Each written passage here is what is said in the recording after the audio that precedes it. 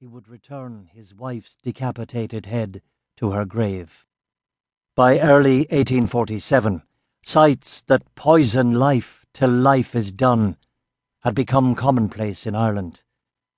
In the countryside, packs of feral dogs dug up the graves of the famine dead. In the cities, shoeless pauper women with dead infants in their arms stood on street corners begging.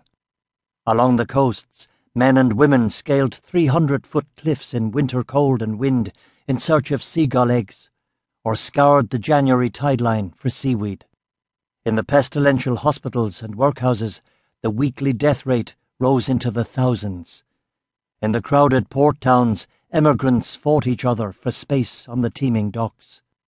After more than 2 years of famine, people were no longer leaving Ireland. They were fleeing, the way a crowd flees a burning building, heedlessly, recklessly, on ships that had no business on any ocean, let alone a January ocean. And often they fled in defiance of the family bonds for which the Irish were justly famous. In the overpowering desire to get out, husbands deserted wives, parents children, brothers sisters, sisters brothers. The emigrants of this year are not like those of former years, the Cork Examiner declared in March 1847.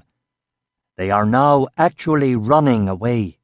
Ask any emigrant his destination that March, and he would have replied, anywhere that wasn't Ireland.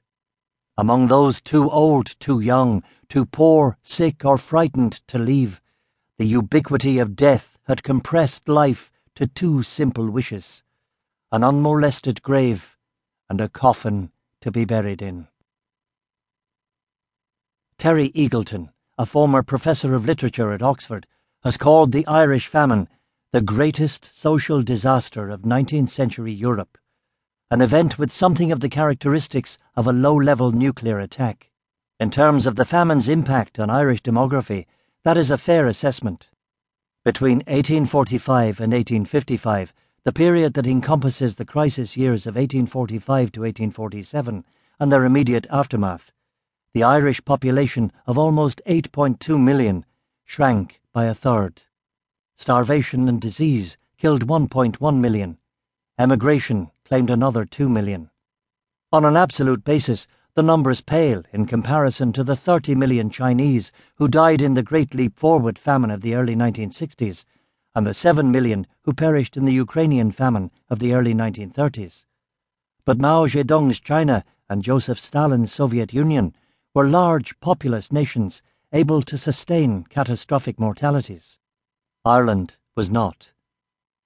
At the end of the famine, 1 out of every 3 people was gone, and the survivors felt as stunned and bewildered by the scale of the loss as the Italian poet Petrarch did after the Black Death. Where are our dear friends now? What lightning bolt devoured them? What earthquake toppled them? What tempest drowned them? There was a crowd of us. Now we are almost alone. What made the famine so devastating? The role of simple bad luck cannot be ignored. Had the potato failed 2 generations earlier, when Ireland had a lower rate of potato dependency, or 2 generations later, when the economy was on a sounder footing, the demographic impact might have been less severe. But the potato failed in the mid-1840s, when a generation-long collapse in peasant living standards had made the bottom 2/3 of the nation solely, or almost solely, reliant on the potato, and Ireland had not yet developed the physical, commercial, and human infrastructure needed to cope with a major catastrophe. There were not enough food stores in rural areas to feed the suddenly potatoless peasantry, not enough mills to process the hundreds of thousands of tons of provisions that had to be imported to replace the lost potatoes, not enough physicians to cope with the historic pestilence that broke out in the midst of the famine, and not enough engineers, administrators, or other trained personnel to organize and manage an efficient relief effort.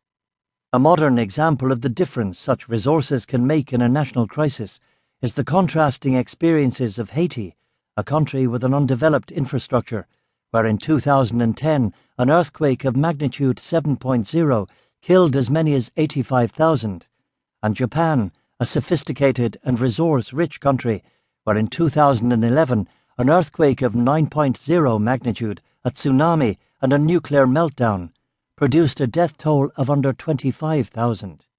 In 1845, when Phytophthora infestans, the fungus that caused the crop failures, appeared for the first time, Ireland was Haiti. However,